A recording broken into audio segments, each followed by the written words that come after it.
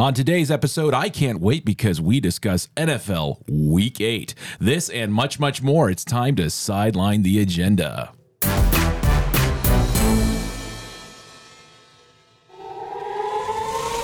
Welcome to Sideline the Agenda. My name is Scott, and with me is Kevin and Chris, and welcome to the show that sidelines the talking points of the corporate sports media. We give you our opinions unapologetically, nothing is out of bounds, and every subject is fair game. Well, coming up, the fate of NFL Week 8.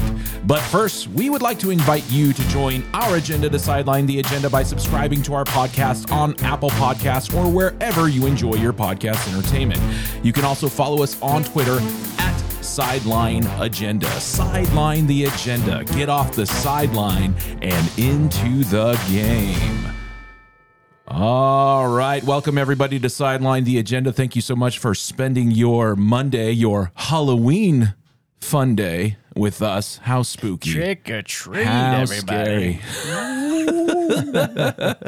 Thank you so much. Of course, Sideline the Agenda. We do this show every Monday, Wednesday, and Friday, giving you all the greatest, latest takes and opinions and whatnot to fill your day with some entertainment, sports entertainment. That is, that's how we do. Some hot knowledge. Some hot knowledge, exactly. So happy Halloween, everybody. Yeah, happy Halloween. So what's going on? What's going on in the sports world? Real quick, Chris, you were talking about the World Series. We got the World Series going on, of course, and we talked about it last episode. To Kevin's point, very even series as we are knotted up one each. Saw an epic comeback in Game 1.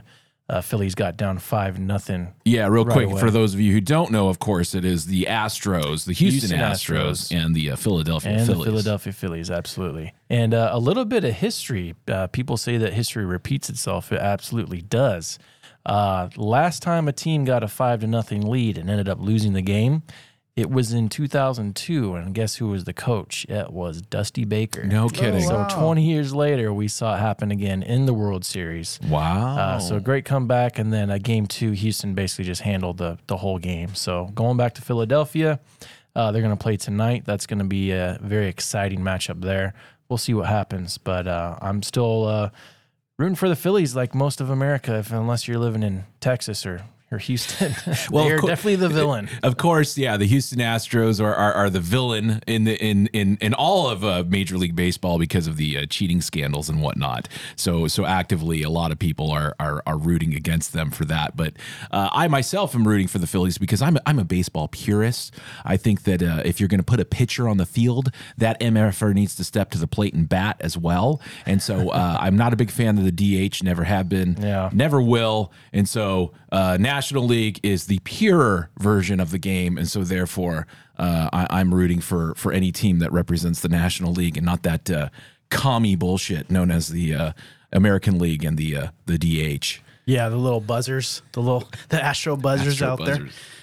I was actually pretty surprised with the Phillies in Game 1. Once I saw Astros take the 3-0, pretty much jump right after the first inning, I pretty much figured that they were going to tie this one up, and they obviously did come out to a pretty good, decent game. Looking forward to Game 3. This is going to be a good one. Hopefully, Phillies will get it. Because I align with you, Scott, as well. National League all the way, and hopefully Phillies regain lead in this series. Either way, should be a slugfest, though. We just saw another slugfest this past weekend as well. Yeah, did you guys see in Glendale, Arizona, at the Desert Diamond Arena? Did you guys watch this? Any of the Jake Paul and Anderson Silva fight? I don't even know who Jake Paul is. I mean, I kind of know who he is. Like I said, my familiarity runs as deep as that he was like a YouTuber and then like dabbling in boxing. I can't give any of my money to him. MMA or whatever. I don't even know. All I know is that he's trying to do something. I mean, obviously he's making money doing these bouts and whatnot. Pretty much all it is. Jake Paul, obviously a YouTube star, it turned prize fighter. I think the gentleman's 25 years old. Fought Anderson Silva, who's a UFC legend in the middleweight division. And Anderson Silva is 47 years old, so he's well past his prime for sure. Guys, I tuned into this fight here. This fight was pretty much much ado about nothing. It just showed, this is pretty much for the fans, for Anderson Silva. Everyone is rooting for Jake Paul to get knocked the F out. Let's be honest. Right. Yeah. Whoever tunes in, it's specifically for that reason. Anderson did get him with a couple good combos. You did see a little spider, the little spider Silva techniques. Dancing. Yeah, he's going in there second round. So it was fun to watch, guys. But I do have to say, Jake Paul did drop him in the last round. Yeah. And that pretty much decided it. This went into decision. And it was a unanimous decision for Jake Paul. And so he won. Actually, he's 6-0. Guys, do you think that makes him a legit contender in the boxing industry? Do you think that can be something where he could be actually potentially maybe thrown into the actual real boxing, weight limits to where he can maybe contend for a belt? Well, I say go for it if you can, right? Like, but it doesn't seem like he's taken on opponents that are on the same level as him, from a skill set, age level, all of that. I have no idea. Yeah, if you can throw in with the pros, go for it. No, he's very smart, and he's not going to go in there with a bunch of other young guys that have been in the boxing game for a long time. He's only been boxing a couple years himself. He'll talk like he would, and he does, but no, he's very smart. This is actually a genius by him, because he's circumvented the whole boxing industry and putting on his own shows, and he's getting these well-known name guys like an Anderson Silva. He even fought a Floyd Mayweather. They're just big money days. There's been a lot of talk that that was his brother. Yeah, his brother. Well, both of them. They're both doing this. There's been a lot of talk that these fights are basically fixed going in. I mean, who knows if that's true or not? Right. But to Kevin's point, everyone wants to see these guys get knocked out, but they don't. Right. and they're fighting seedy. Experienced guys, so he was calling out, Nate Diaz. We'll see if that guy's another guy that's over the hill. But he did also try and call out Canelo, which, is smart. That's going to be a huge money day. Right. I think Canelo would just go in there, just destroy him. So that would be great if that happened. I would highly doubt it. But, I mean, who knows? Maybe he'll finally get a matchup with a big champion one day. But I think they're too smart, and they're just going to keep getting whoever's going to draw them the most money and is also willing to kind of play the game with them so that they get a payday, they get their payday. He's only 25, so they can keep doing this for several years to come. It's smart. I mean, it's genius. I give him credit for that. But does he really want to go into the ranks of like the actual boxers out there? I don't think he wants to do that. And it's a good point too, Chris, because he's not putting himself in competition with real boxers in their prime, right? He's going after much older men, and most of these guys are actually not in the same weight limit.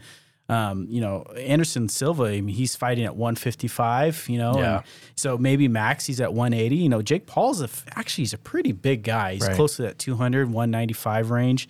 And even Nate Diaz, he fights in Nate Diaz, but Nate Diaz in the UFC, he's 155. Skinny dude. Yeah, so he's not that big. So that wouldn't be impressive at all if he goes in there and beats, Nate Diaz, who's not a boxer, by the way. But Anderson Silva did actually have some boxing competitions under his belt. He is now 3-2. He came into the ring at 3-1. So take it for what it is. I agree with you, Chris. This is 100% him just chasing money, clout, whatever you want to call it.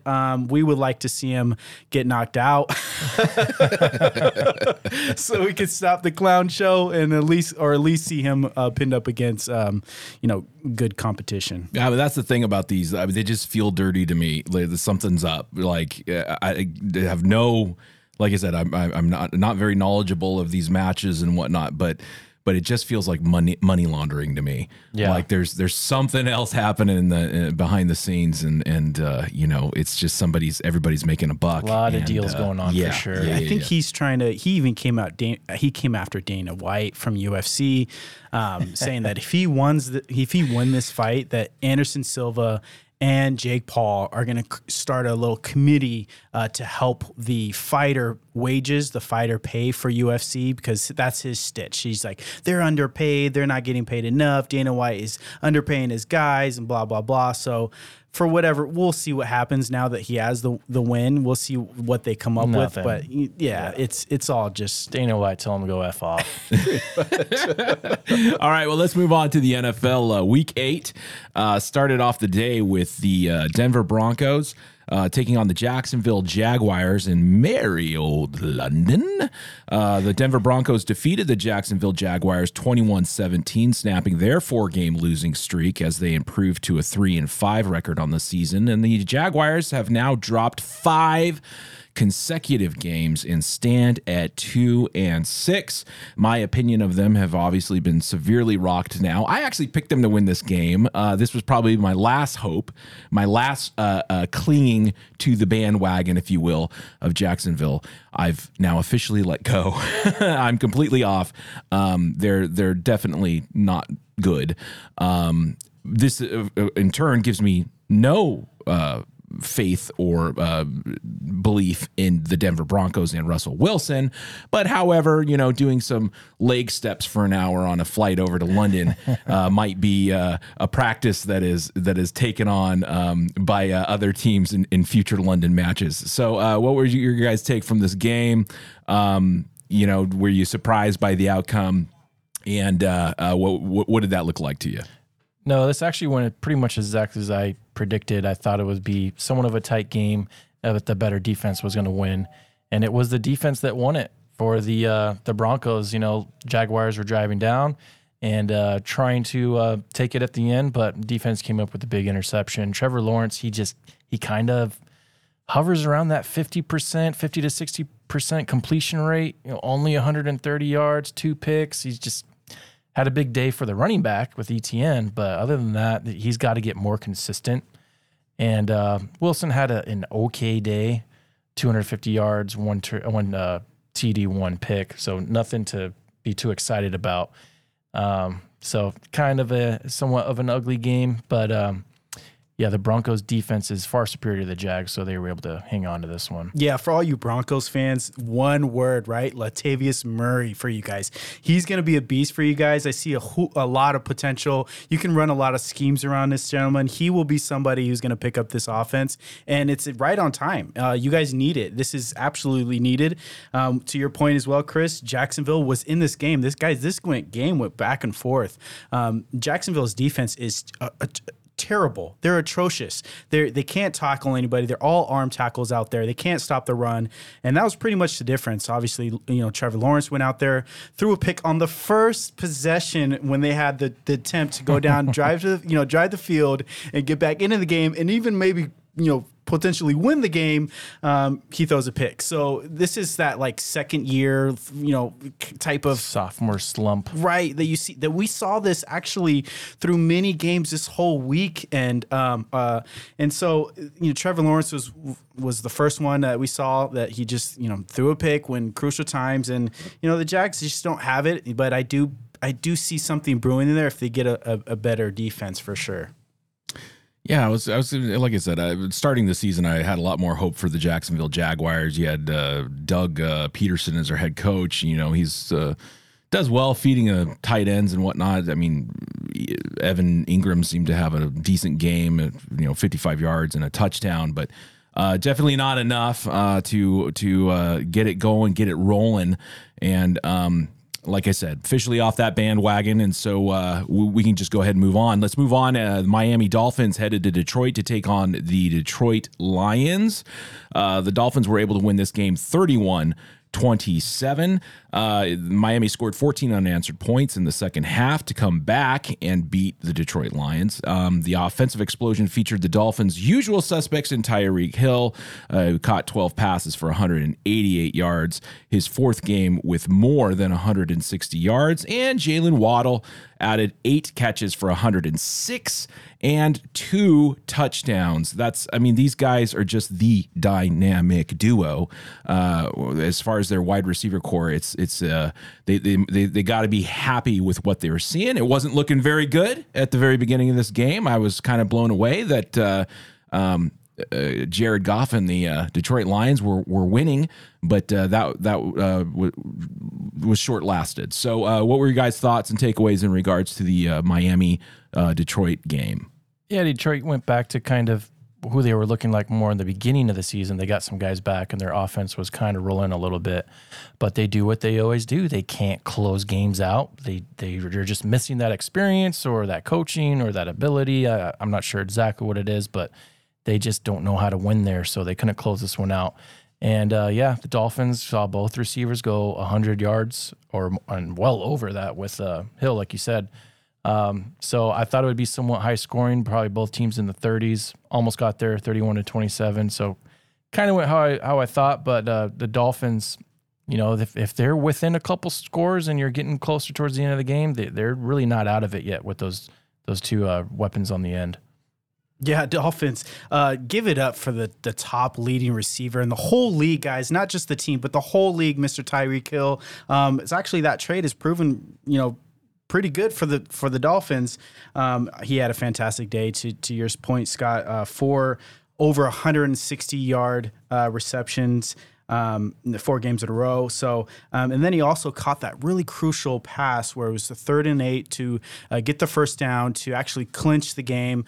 And again, that was off a scramble from Tua, and he finds Tyreek.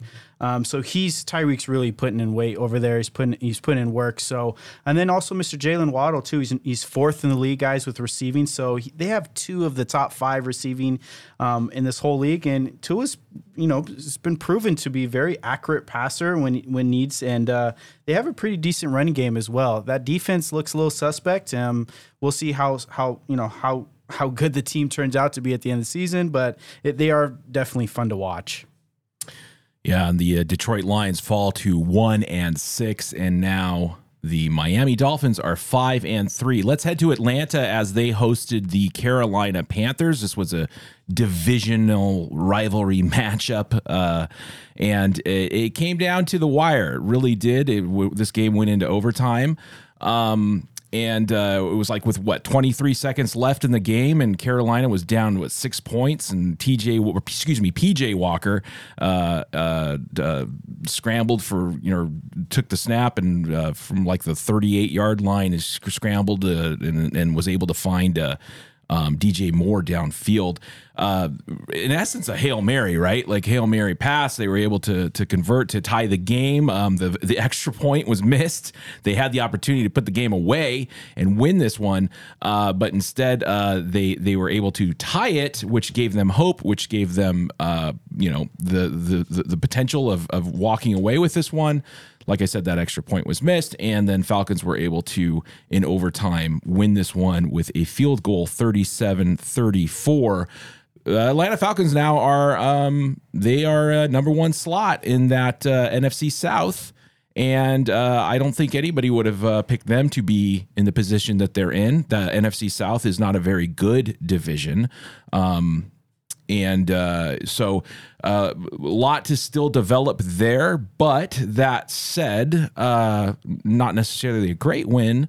But what's going on? I mean, you got the Atlanta Falcons, who as we talked about in previous shows, that they're not necessarily that automatic loss that we thought that they were going to be.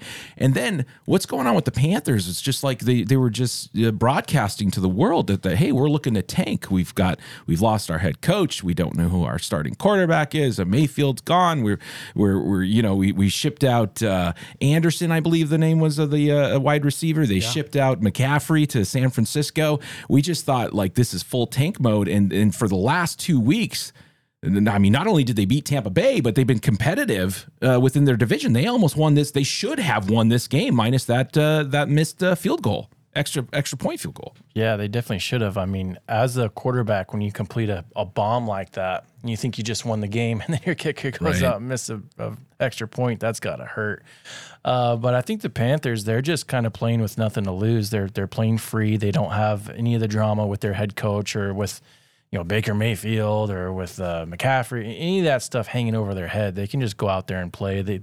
Everyone expects them to lose, so why not go out and have a great showing? And the Falcons, with the Falcons and then like with Seattle, I mean, these are both teams that no one would expect to be at the head of their division right now, but they both are. So give them credit for at least hanging on to win this one, even, they should have lost, but they were able to come back once overtime started and sitting pretty 4-4. There's just a lot of, even though they're in first in their division, there's just a lot of very mediocre teams. So at the same time, to see a bad team like the Panthers able to go into Atlanta and should get this victory, it's really not surprising in this NFL we have this season. Yeah, what a divisional matchup. This was an amazing game. The leads went back and forth. Who knew what was going to happen to this game? We knew it was going to come down to the wire, but as far as 12 seconds and a 62-yard bomb to DJ Moore, who grabbed it off of double coverage, that was an amazing game. And then the idiot takes off his helmet and he's showboating, and he's yelling to the crowd, and then he gets a taunting, foul, and then the PAT gets thrown way back to where it's like a 40-something yarder, and Pinheiro, misses the PAT. That was the game, dude. Shut your mouth, right? Keep your helmet on. Get back to the sideline. Have your field goal. Come out there. Get the victory, and that's the game. Yeah, then celebrate. But the Carolina Panthers can't do anything right. He doesn't do it, and then they go into overtime, and then Young Ho, you my own now, cool, you cool, kicks a field goal. Obviously, gets the victory. This was a great victory. But we were talking about PJ Walker last week. And Mayfield sitting on the bench this whole time, by the way, guys. PJ Walker is actually looking like a pretty good, medium subpar, type quarterback where, he might be the best thing for the Panthers since, I don't know, Cam Newton. You can make that argument. You got to give it up for Devontae Foreman as well. 3 touchdowns. He was great on the run.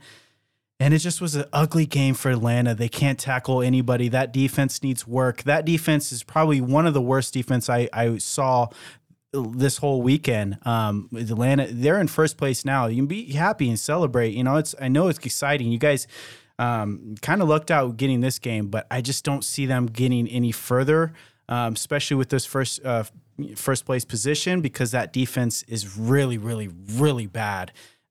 So good game all the way around. It was exciting to watch, but to everyone's point, with McCaffrey gone and Mayfield not starting, the Panthers still kind of hanging in there. If they won this game, they would have been tied. They would have been tied, That's crazy. Because they beat Tampa Bay. I know that would have been, and that would have just rattled everybody's cage, right? And that NFC South, man, it is trivial, and the league is this way. It's just we are definitely in a transitionary phase for sure. Because again, looking at that NFC South, looking at the Tampa Bay Buccaneers, they're on a 3-game losing streak currently. Tom Brady and the 3-game losing streak Buccaneers, right? Like nobody would have thought that would be the case. And it's anybody's game when it comes to the NFC South still, which is just crazy to say. All right, let's move on to the Minnesota Vikings hosting the Arizona Cardinals. The Minnesota Vikings won this game 34-26. They are now 6-1. The Vikings are again continuing to blow my mind. Kirk Cousins continuing to blow my mind, throwing for 232 yards, 2 touchdowns, but also that bastard, he rushed for one too.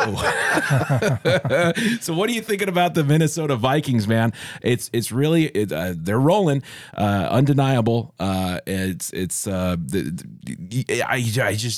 hard to see again looking at their division in this transitionary period that we're in. You got a Packers squad, and you have a Bears squad that are several games behind. What are you making of the Vikings? Yeah, they're one of the better teams in the league, but I don't think they're on the upper echelon. I think they're definitely able to play clean games. No turnovers from Cousins. they've got a decent running game with Dalvin Cook. They've got a legit number one receiver with Jefferson and a pretty good second receiver with Thielen. So they've got a solid squad. And if they can play clean with little or no turnovers, they're going to be able to beat the majority of this league. I think once they have to start playing some of the upper echelon teams, then you'll kind of start to see what they really are. But yeah, looking really good at 6-1 right now.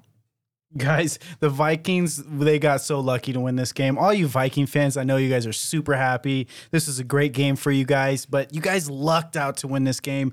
If Kyler Murray isn't throwing the bonehead, picks that he's throwing, the Cardinals would have handled this game pretty easily. In those moments, the momentum was all on the Cardinals' side. The Vikings were kind of lucky to kind of hang in there, but you got to give it up. They weathered through the storm and they powered through and they got the victory. I think the score doesn't really reflect how close this game was because Cardinals were pretty much dominating this game pretty much most of the game. A couple bonehead plays from Kyler, which is not surprising. It's actually something that the Cardinals is pretty much what leads to a lot of their demise is Kyler's decision making. It's subpar. Again, we talked about it with like the sophomore. Is he third year now? Yeah, at least. Yeah. Quarterback, third or fourth year. Yeah. Quarterback. He decisions. He just doesn't do enough homework. That's Call of Duty just came out. Yeah, he was going for Fortnite to Call of Duty now, and he's just not doing his homework. That's the problem. It just showed, So a good victory for the Vikings. It's very surprising to see that they won 5 in a row. Well, let's move on to Dallas as they hosted the Chicago Bears. Dallas Cowboys winning this one handsomely, 49-29. Dak Prescott seemingly on a roll as well. Speaking of Kirk Cousins having a great performance, Dak Prescott 250 yards, 2 touchdowns, did throw 1 pick, but he also rushed for a touchdown himself and 34 yards to boot. They're definitely rolling. The Cowboys are. They've got that rushing game. I mean, Tony Pollard just having a fiesta, 131 yards rushing, 3 touchdowns. My goodness, that's what you like to see. Jerry Worlds is definitely happy and high off of this for sure. Though, is this one of those deceitful wins? You had the orange Juliuses out there, the Chicago Bears wearing their orange helmets and their orange jerseys and looking like a joke, but Dallas in their big boy blues, not wearing the whites at home, but instead repping the blue unis. So I'm sure that was a factor as well. What do you make of this Dallas Cowboys squad that's now sitting pretty at 6-2? Yeah, the Bears in their orange Sunny D lights, except there was no defense. Cowboys just threw a party on them, 49 points. I was actually surprised the Bears got 29 points, so a pretty high-scoring game.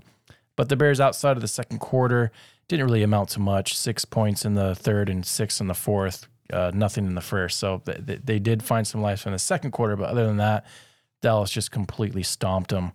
And, the Bears, they're just not a good team. The Cowboys are.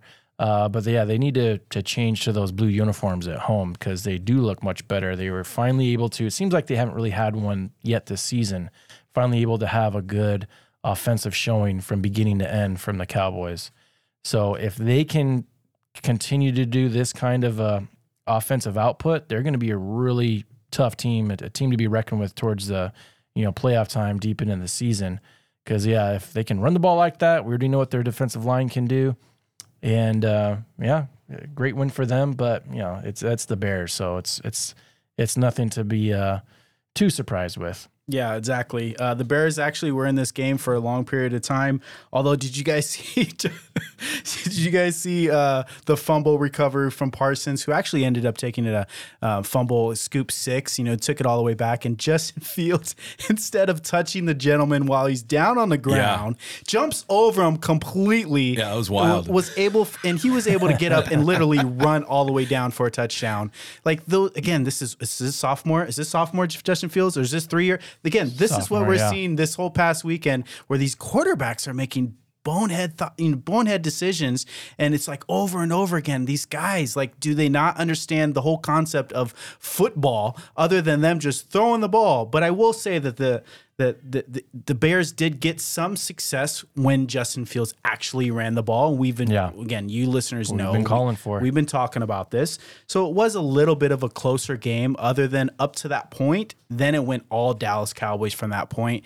And you guys know as well as everyone here that we've been calling Dallas Cowboys are something special in the blue uniforms. And it's nice that they wore it at home because they did really put on a show for their home fans. And, the Dallas Cowboys pretty much handled business when they needed to handle it, right, guys?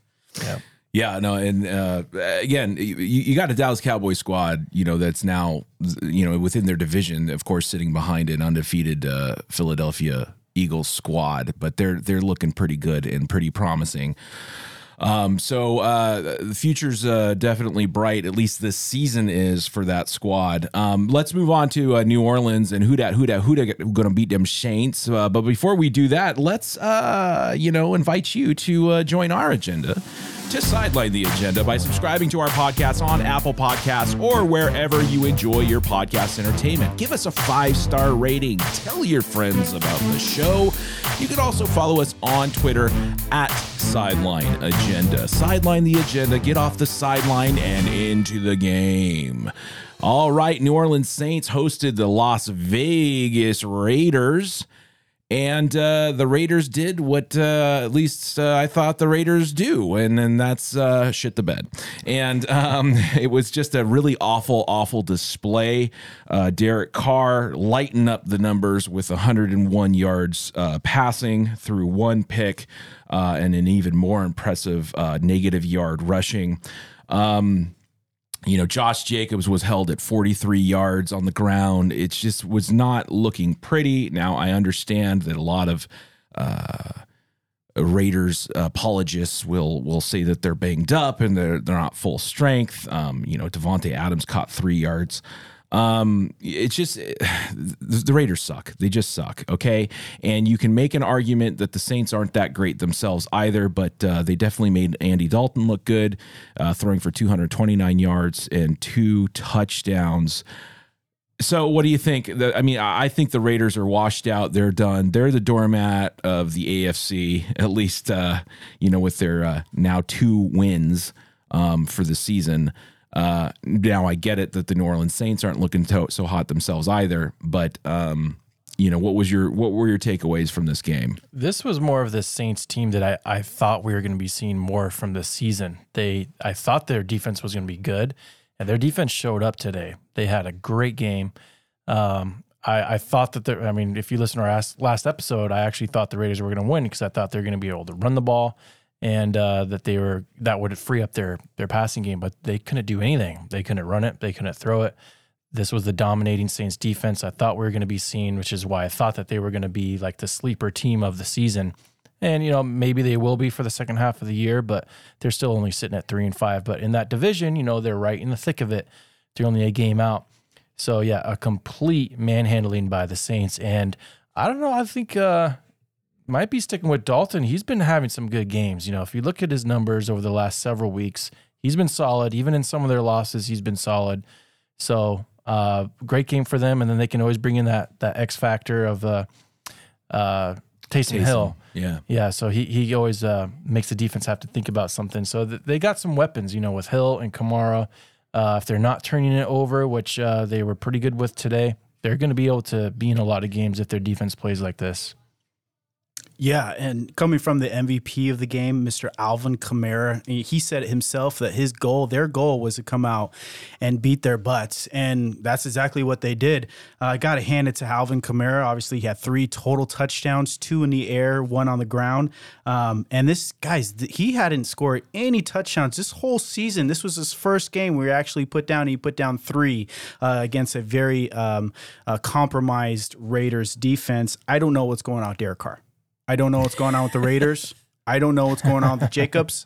I don't know. I think they probably need to start all over. It doesn't look like their coaching is doing it for them. So I'd probably look at that and say, hey, our offensive scheme is not working. We're not giving the ball to Jacobs as much as we should. We're trusting Derek Carr. For some odd reason, we think he's a superstar, and there's literally no experience or even anything to base that assumption off of.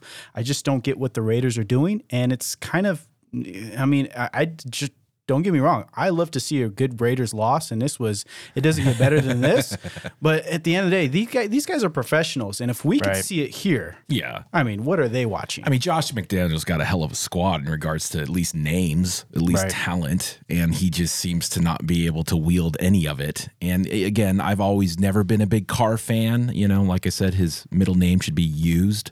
But this is on brand to me. This is on brand for the Raiders. This is on brand for what they've been not able to put together when you're not just focusing on putting together just a badass football team, and you're concerned about other social agendas or other things that are like from a front office standpoint. I don't know. Like, to me, this is like this is what you get. Like. I could go on a whole other tangent in regards to there's a lot of negative signs in regards to their office structure and so I don't know. Is Josh McDaniels himself overrated? I think so. Yeah. I think he always has been, but he's a face, and he looks like he's got that face that people recognize, and so they needed an answer, especially in the wake of them getting rid of Chucky, getting rid of Gruden. So anyway, it doesn't matter. The Raiders are doormat. They're going nowhere. Sorry to all you Raiders fans. But let's move on to a team that is going somewhere. Of course, that's the Philadelphia Eagles, who hosted the Pittsburgh Steelers. They won this game 35-13 and remain undefeated on the season. This game was all about Jalen Hurts and all about A.J. Brown. Jalen Hurts, he threw for 285 yards, 4 touchdowns passing. You love to see that. And then, of course, it was just all about Brown Town. A.J. Brown, 156 yards and 3 touchdowns on the day. Who can stop Philadelphia? Well, definitely not the Steelers. This was a complete demolishing, which we pretty much all predicted and saw coming. I mean, the Steelers, they're in a down year. They got a rookie quarterback, and he didn't even really have that great of a day. They just don't have the weapons to compete with the Eagles right now. And yeah, Hurts, great season. I mean, if he keeps this up, he might be in the MVP running.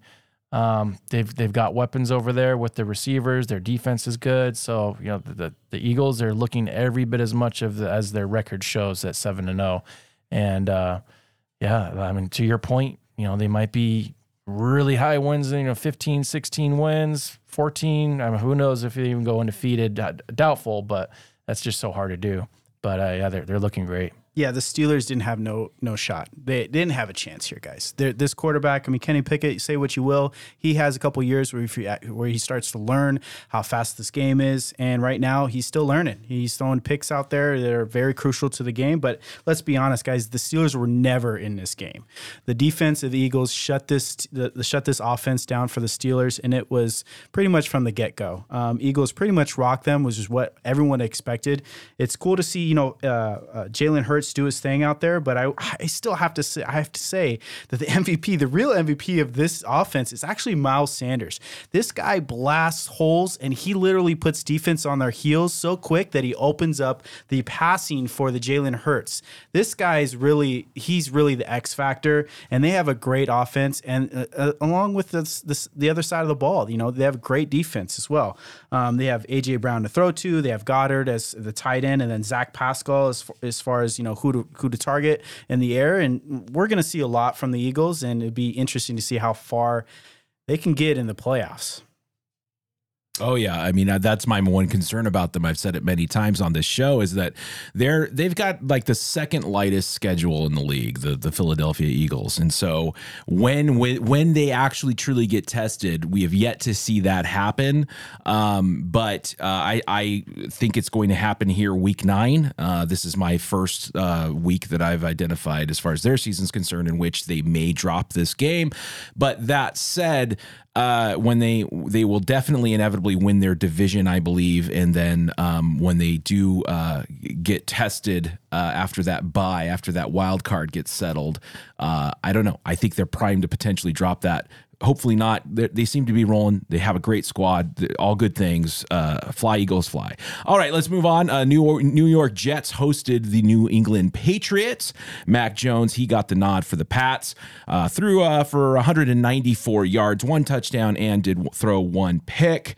But the big story of this game, and that allowed the Patriots to beat the New York Jets 22-17, was Zach Wilson and his love for the pick. He loves Cougars and he loves throwing picks. Yeah, Zach Wilson, another one kind of like Lawrence from the Jags. He's just very inconsistent. He's showing his youth.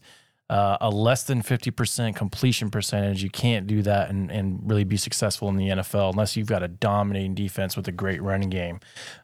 So dropped back 41 times, only got 20 completions, 2 touchdowns, but you completed 3 passes to the defense, and you can't do that. A Belichick team, they're going to beat you if you do that.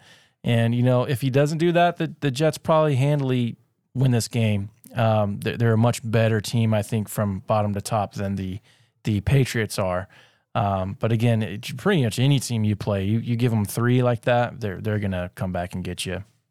Guys, this showdown was literally quarterbacks that are not ready for the league competing against each other. Guys, you said it the best. Zach Wilson, he came out through 3 picks. And did you guys see where he's rolling out? And there's a lot of pressure on him, and he's trying to throw the ball away. Yeah. And he throws it by the sideline, and that gets picked when he should be throwing it outside, out of the bounds. Oh, my goodness. Especially when he's standing right by the sideline. He didn't have to throw it still within bounds. Talk about just giving the game away. Zach Wilson made a lot of is he a sophomore in the league? Is he he didn't really play much last year. I think he was hurt. Okay. So it's kind of like his rookie year, but technically his second year. Again, this is exactly what we've been seeing this whole past weekend. Just quarterbacks just making bonehead decisions. Probably aren't really ready for the NFL. And the Jets should have won this game. To your point, I agree with you. New England Patriots. Their offense was terrible. I will say that their defense was very impressive. Their defense shut down that run. Their defense did get a lot of pressure on Zach Wilson to force these interceptions. And I just got to say one word, guys. Actually make it 2 because it's just literally a name. Matthew Judon. He's the playmaker. He's the X factor for the Patriots. They came out there and literally stopped this offense from the Jets. They didn't have much in offense anyway. But, I mean, it's no wonder the guy's leading the whole league with sacks, right? 8.5 sacks on the year. I mean, this guy's a beast. And it's kind of surprising that he plays for the Patriots. I think maybe in the next couple of years we'll see him play for maybe a better potential team. But, he was the biggest difference in this game, and it showed. Yeah, Pat's defense with 6 sacks on the game. Definitely going to win when that happens for sure. All right, well, let's move on to Houston as they hosted the Tennessee Titans. Houston Texans were sitting 1-5-1 now because the newly 5-2 Tennessee Titans beat them 17-10. And this game was all about Derrick Henry doing what King Henry does best: run the ball. 219 yards rushing for 2 touchdowns on the day. You got to just keep rolling with that, man. It doesn't matter. It doesn't matter who you've got playing QB. They had Malik Willis taking snaps, throwing for a monster 55 yards and an interception. But it really didn't matter. It got it done. Henry got it done on the ground for the Titans. Oh, gosh. This should thankfully quiet any kind of controversy that the media would try to stir up about Tannehill, because I know they were doing that in the draft. With Willis here. I mean, you won a game with your quarterback throwing for 55 yards and a pick. Just shows you how dominant Henry is. 219 yards. That's just amazing. And they also had another back, Hilliard, go for 83 yards. So they're just running all over the Texans. They knew that they're not going to go back and beat them by throwing. So just run the ball, play good defense. The Texans are not good offensively. So it was a low-scoring, ugly game, 17-10, but Titans just kind of did what they had to do to win today, and they'll probably get Tannehill back for next week. I think he was just sick yesterday. So he'll be back, but it's kind of the same role for him. He's going to throw it more, he's going to complete more, get a little more yards, but it's going to be all on the back of Henry. Yeah, the Tennessee Titans showed up, and it's literally just a one-man squad out there. Derrick Henry just pretty much ran over it, and you guys already mentioned it, so yeah, I'm good there. All right, well, let's move on. The New York Giants headed to Seattle to take on the Seahawks, and the Seahawks beat them 27-13. Do Geno, the quarterback of the Seattle Seahawks, why it's Geno Smith throwing for 212 yards and 2 touchdowns, also rushed for 26 yards himself. Like the Geno Smith is obviously coming up, big time difference maker. This is also speaking to me, as far as I'm concerned, of the coaching ability of Pete Carroll, an individual who I've not been a big fan of and have not given enough credit, because Geno looking like Russell Wilson back there, and Russell Wilson looking like Geno Smith in Denver. You know what I'm saying? Like, so I think that there's a lot to be said for coaching here, a lot to be said for offensive schemes and whatnot, but also there's a lot to be said about that Seahawks defense. It seems to be getting a lot better, and it definitely helps against the G-men when you're holding Saquon Barkley to 53 yards. He did score a touchdown, but Daniel Jones as well, passing for 176. What do you think? Are you believing? Are you believing in Seattle and Seahawks, and do Geno, the quarterback of the Seattle Seahawks? I'm starting to know him. I don't believe him just yet. I think the Giants are probably the worst 6-1 team that we ever have seen, but now they're sitting at 6-2. Yeah. I think to your point with Pete Carroll, and typically a lot of these older coaches that are still in the league, their teams, they know their scheme, they know how to play, and they're going to coach them up well. We've been seeing a lot of teams with young coaches and rookie coaches that aren't playing so well, and I think that's kind of the reason why we're seeing so much bad play in the league overall. But more specifically to this game, they were forcing Jones to beat him. He went back and threw 31 times, only completed 17, didn't even get to 200 yards, no touchdowns, no picks to his credit, but you're not really going to win a lot of games on the road going like that. They just shut down Barkley. They gave it to him 20 times, and he only got 53 yards. So you stuff the run. You make Jones beat you. He doesn't have the best weapons as far as receivers go. His offensive line isn't all that great, and you're going to put yourself in a great position to win the game. And that's what they did. And Geno Smith, he's not turning the ball over, which is what you want. They want to go back and run the ball and stick to the play action and just basically keep doing what they've been doing. And I think that's the key to a lot of these teams. They try to get too creative. They try to get too smart. They outsmart themselves, and they make mistakes. And it seems like the key this year is if you just don't make mistakes, you play good defense, take away whatever the other team does well, you're going to be in a great position. This is a huge trial for the Seahawks, guys. Seattle Seahawks, they're going against, Giants, is a very successful team so far.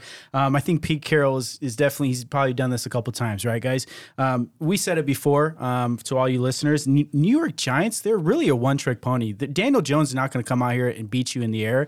They're literally going to run the ball and then open up the passing lanes as the running ball pretty much, pushes the defenses back on their heels. And with the Seahawks, I would agree. I think their defense is actually a lot better than what everyone anticipates, at least this far in the season. And so when they shut down Saquon, it's literally no problem to shut down Daniel Jones, because he doesn't have the talent to actually beat somebody in the air, and that showed. And then also, you just have to mention, too, what was his name? Richie James, who had 2 fumbles that he lost that obviously went right into the hands of Seahawks that, they took advantage of. And so that's pretty much the difference of the game here. This kind of was a neck-to-neck game. We were anticipating a lot better defense out of the Giants, but to your point, Geno Smith keeps showing up, and this could be just all the coaching or the scheme, the offensive scheme that they got going that he fits in perfectly.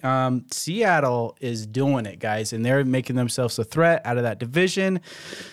Gonna be fun to watch. Absolutely. I mean, especially like we were saying earlier, how we thought that they were going to be completely the doormat of the NFC West, and that is definitely not the case. It's the year of the bird. It is the year, except you got the Cardinals. You're the Falcons. You're splatting everywhere. Every division. Yeah, you got the Falcons, you got the Eagles. Yeah. That's true, right? Yeah, every division where there's a bird, they're in first place.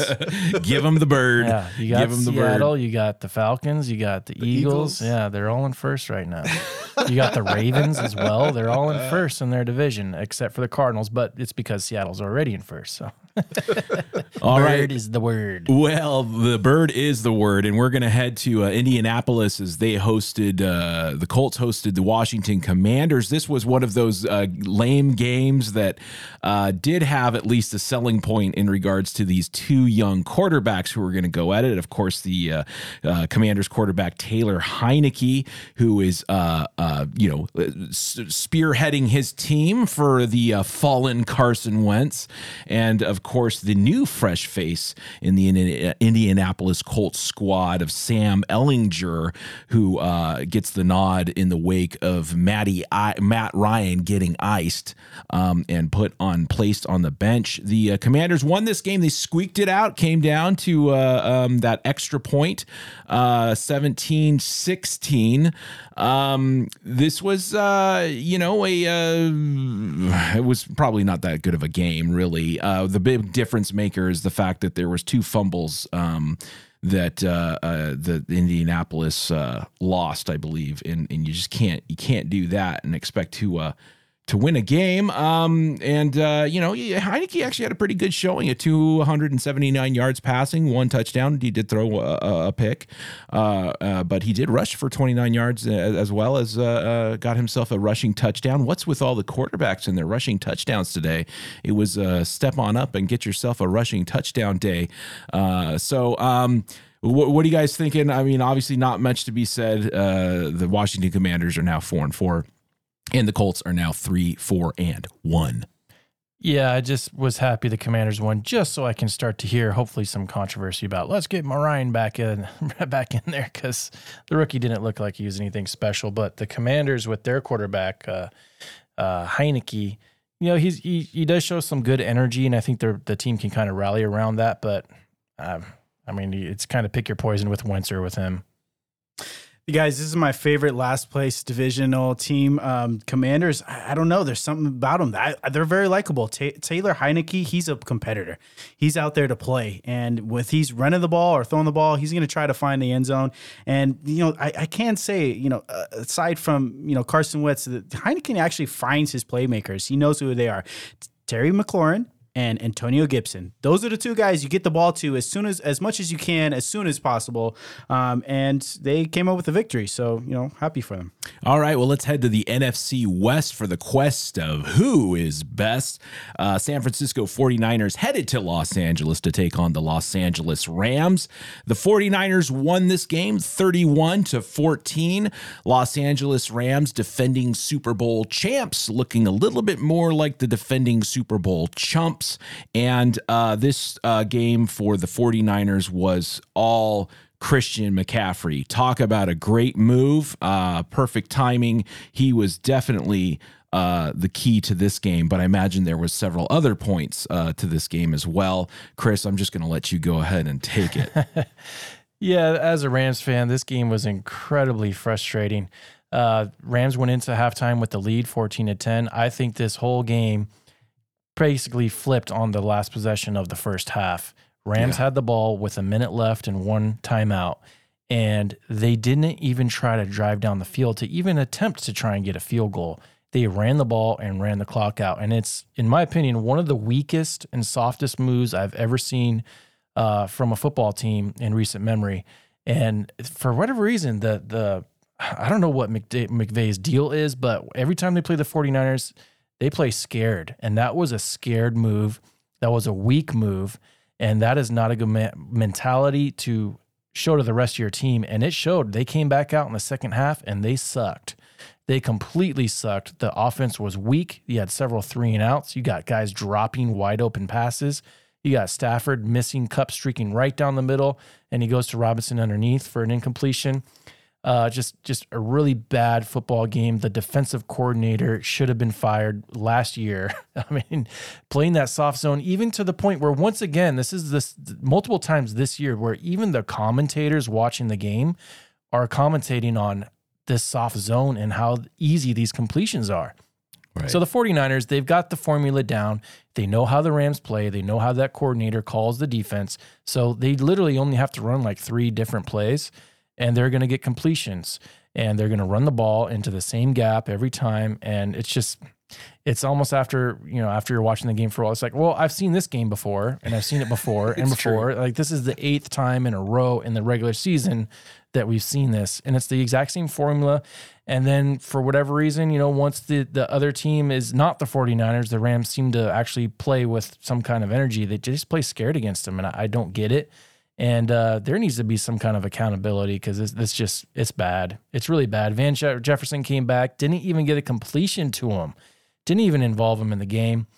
Kupp had a good game in the first half, but didn't even have a completion in the second half until the very last possession, where it looked like they almost broke his ankle, which was incredibly frustrating. Why were they even out there if you're just going to run the clock out? So bad showing by the Rams. I mean, for the 49ers, they did what they had to do. They took advantage of the Rams and their scheme. So great win for them, even without Debo, which maybe played to their benefit, because they just kind of forced to McCaffrey even more. Garoppolo had a great game. Wasn't really under much pressure too much, had a couple sacks, but other than that, was playing pretty clean. So yeah, bad day for the Rams, but that mentality with McVay, it starts from the top, goes down, and he's got a lot of things to fix. Yeah, I agree with you 100%.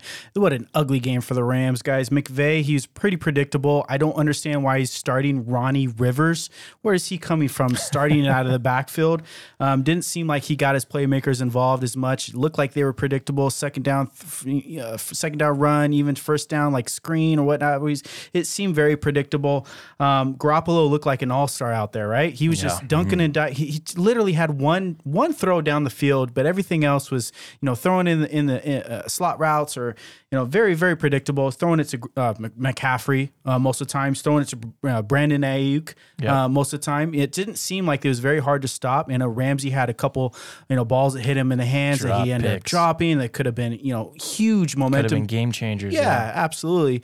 That they actually end up dropping, and then 49ers to come back and take advantage of it. It just didn't seem like the Rams were really in their stride. It seemed like they were dropping it on both sides of the ball, as far as coaching, as far as the plays that they were calling. I don't know why they were playing so far back on the 49ers. They should have been in their face, or at least the receivers in their face in the first 5 yards, and then putting some pressure on Garoppolo. I think there was a couple blitzes they used, but it wasn't enough. And, it was an ugly game for a Rams fan. For you 49er fans, I would be super happy that you have McCaffrey now. It seems like he's saving your season. Looks like you guys are favoring him a lot. Although, I'm not very impressed with your offense at this moment as well. Defense looked like it was okay, but it seems like you guys are one or two trick ponies, which is not hard to beat in this league at this moment. NFC West is just one of those divisions again where everybody's just kind of like cooking with the same recipe, and you've got the unforeseen Seattle Seahawks leading the division 5-3. Now you've got the 49ers sitting second place 4-4. The Rams, of course, 3-4. And the Cardinals 3-5. Obviously, it's not over for the Rams. They definitely can get back in it, but it's not looking good for the Super Bowl defending champs. In my frustration, I floated the idea of just cleaning house and getting rid of some of these guys, especially before the November 1st, 4 p.m. trade deadline. Obviously, that probably won't happen, but real quick, what do you think about that? The first person I would get rid of would be Raheem Morris. That's for sure. I've been wanting to get rid of that guy for a while, because I think the players, at least defensively, I think they still need an edge, but the players I think are good, but they're in a really bad scheme. I think you're not using Ramsey the way you need to use him, which is why he's looked subpar lately. He's getting beat in some of these coverages because he's playing some kind of soft zone. He doesn't really know who he's on. He's letting some guys get behind him. We saw, was it the rookie Kendrick, in that one deep pass that Garoppolo had? He just got lost in coverage because he's playing some stupid zone instead of being on some guy. And the 49ers, they're going to throw it to Ayuk or they're going to throw it to McCaffrey. Every great once in a while, maybe Kittle. But you're playing these soft zones instead of getting your best guys on their best guys, playing some man, bringing the blitz, putting pressure on Garoppolo. They didn't do any of that. So I think the coordination is really bad, and that's the first thing that I think needs to get changed. Taylor Rapp needs to go. Get whatever you can get for him. If it's a 7th-round pick, whatever. Hell, if it's a sandwich, I'd take it. Jeez, just get him out of the building. There was crucial 3rd down and 7. He just completely whiffed on McCaffrey, and then 49ers went right back down and scored a touchdown. That's those are game-changing misses like that. And this has been the same script all year and all the time with this guy. He would be the first one as well. I would seek to get rid of. Kind of wanted more with Wagner as far as stuffing the run, but again, I think it's more scheme with those guys. Offensively, if you could add an offensive lineman, that would be awesome. But just getting guys healthy and getting them back integrated as far as Jefferson. And we've been seeing a little bit more from Robinson lately, which is great. Kupp, of course, one of the, if not the best receiver in the league. So if you can get a little bit more on the O-line to run the ball a little bit more, open up that play action a little more, that would be awesome. Who knows what's going to happen with Odell. I don't know if that's going to be too much for them to integrate. I mean, I guess too many weapons can't hurt. Higbee, you got to catch the damn ball, man. That was a huge drop. I still think you should have gone for it on 4th and 2 after that. Game was pretty much over if you punt it anyway. But defensively, the coordination would be the first thing. And McVay, if you can get someone on the O-line, then great. But you got to figure something else out offensively. You can't be so predictable. Yeah, Darion Kendrick from the defensive back for the Rams, number 6. Yeah, he was exposed several times, and then also Rapp was exposed as well, and that might be why Ramsey is doing maybe overdoing it, And so he was on the sideline. Even I think he was getting in the grill with Kendrick, telling him that he needs to do this. And I don't know what he's telling him, but he's obviously yelling at him, very frustrated. So. There's definitely, and that was even players. Before the blown coverage. Yeah. If they go and if they bring back OBJ, it's like I struggle with that because it's like, man, you can't even work in Robinson or Jefferson into the workflow. So it's like, what are you going to do with him? And of course, I totally agree. Taylor Rapp. It's got to be a wrap on Taylor Rapp. That's for damn sure. And coaching is key for sure. And I think after today, Sean McVay is going to have to call Kyle Shanahan daddy. Anyway, let's move on to the Green Bay Packers headed to Buffalo to take on the Buffalo Bills. Going into this game, I think we all collectively thought that Aaron Rodgers and the Packers were headed in for a bit of a shellacking, and it really did turn out to be just that. The Buffalo Bills beat the Green Bay Packers 27-17.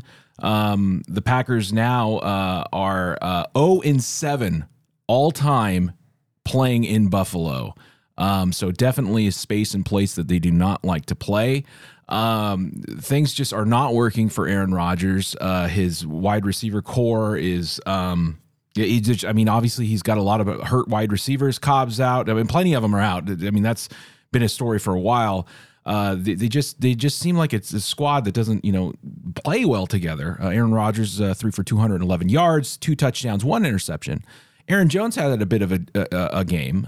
He rushed for 135, but they just could never really seem to find and establish an offensive rhythm.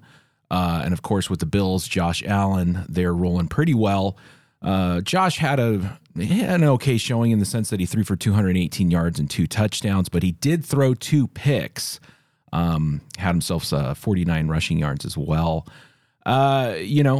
Obviously, the Buffalo Bills are one of the top squads in the NFL, especially in the AFC.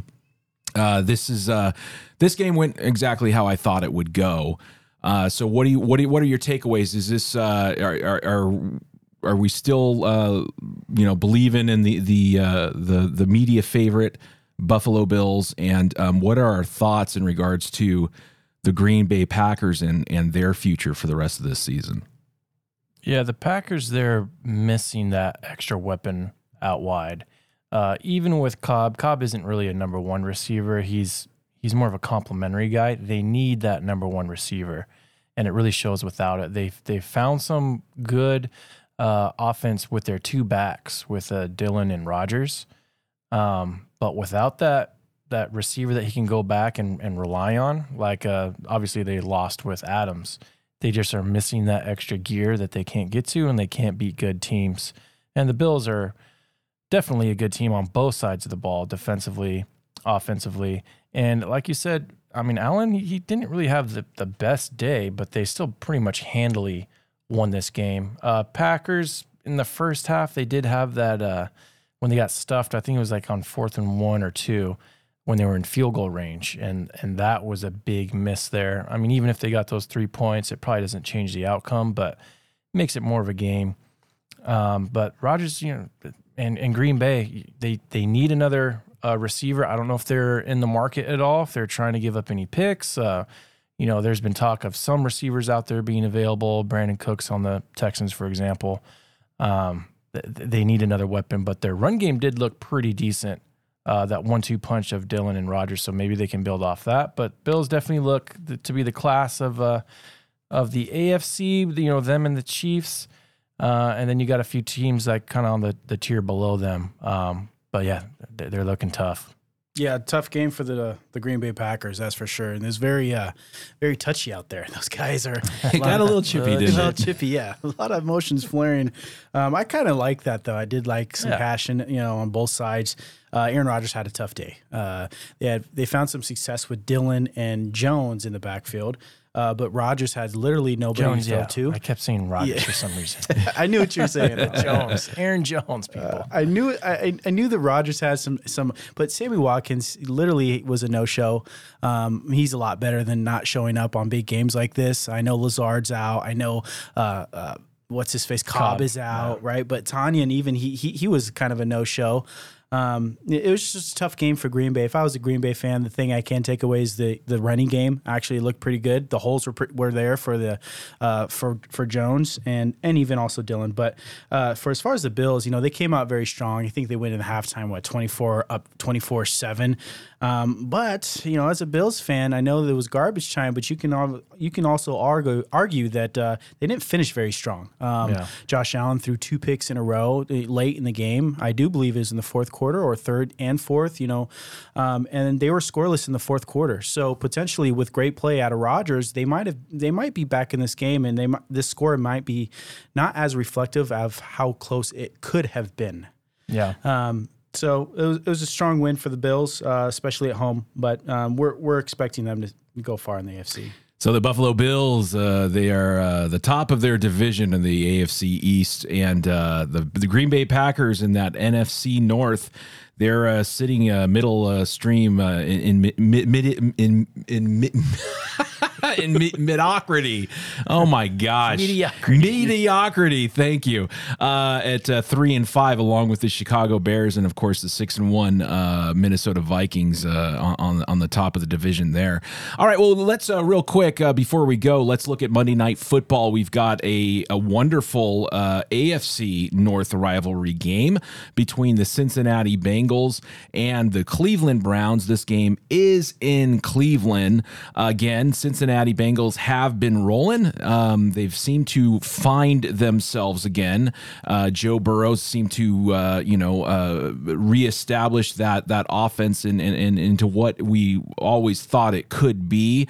Cincinnati Bengals are sitting at 4-3 and taking on the Cleveland Browns that, of course, are just trying to tread water with enough time to buy them time to get Deshaun Watson back and to see what he can bring to the table. And they're sitting there 2-5. I expect Cincinnati to head into Cleveland and win this game handedly. But of course, you always have that threat of that Cleveland Browns running game. Yeah, it's really going to hang on that if they can run enough to keep it close enough. These are two teams going in opposite directions. Browns started out pretty well. I think they were 2-1 at one point. Now they're still sitting at 2-5.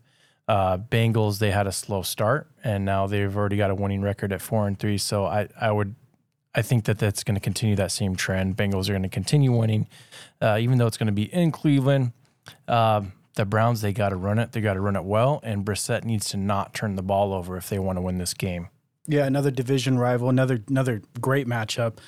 This should be a little bit, as far as scoring, should be a little higher scoring than what we're used to. We've seen some of these Monday nights, but Joe Burrow should be able to lead the Bengals to a victory. I mean, he's third in the whole league with passing yards. And then, going to the Cleveland Browns side, you're looking at Nick Chubb, who leads the league with rushing. And then also you have Von Bell on the defensive side as well, who's number 5 with picks. So should be interesting to see.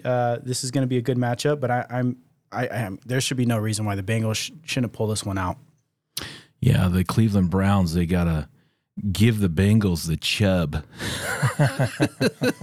Lean big with their chub, and maybe that will be their key to victory. All right, well, that's going to do it for us. Thank you, everybody, so much for listening to Sideline the Agenda. We're up at it every Monday, Wednesday, Friday, so please tune into the show. You can follow us and subscribe to our podcast on Apple Podcasts or wherever you enjoy your podcast entertainment, and also follow us on Twitter at Sideline Agenda. I'm Scott. That's Kevin. That's Chris. This is Sideline the Agenda. Get off the sideline and into the game.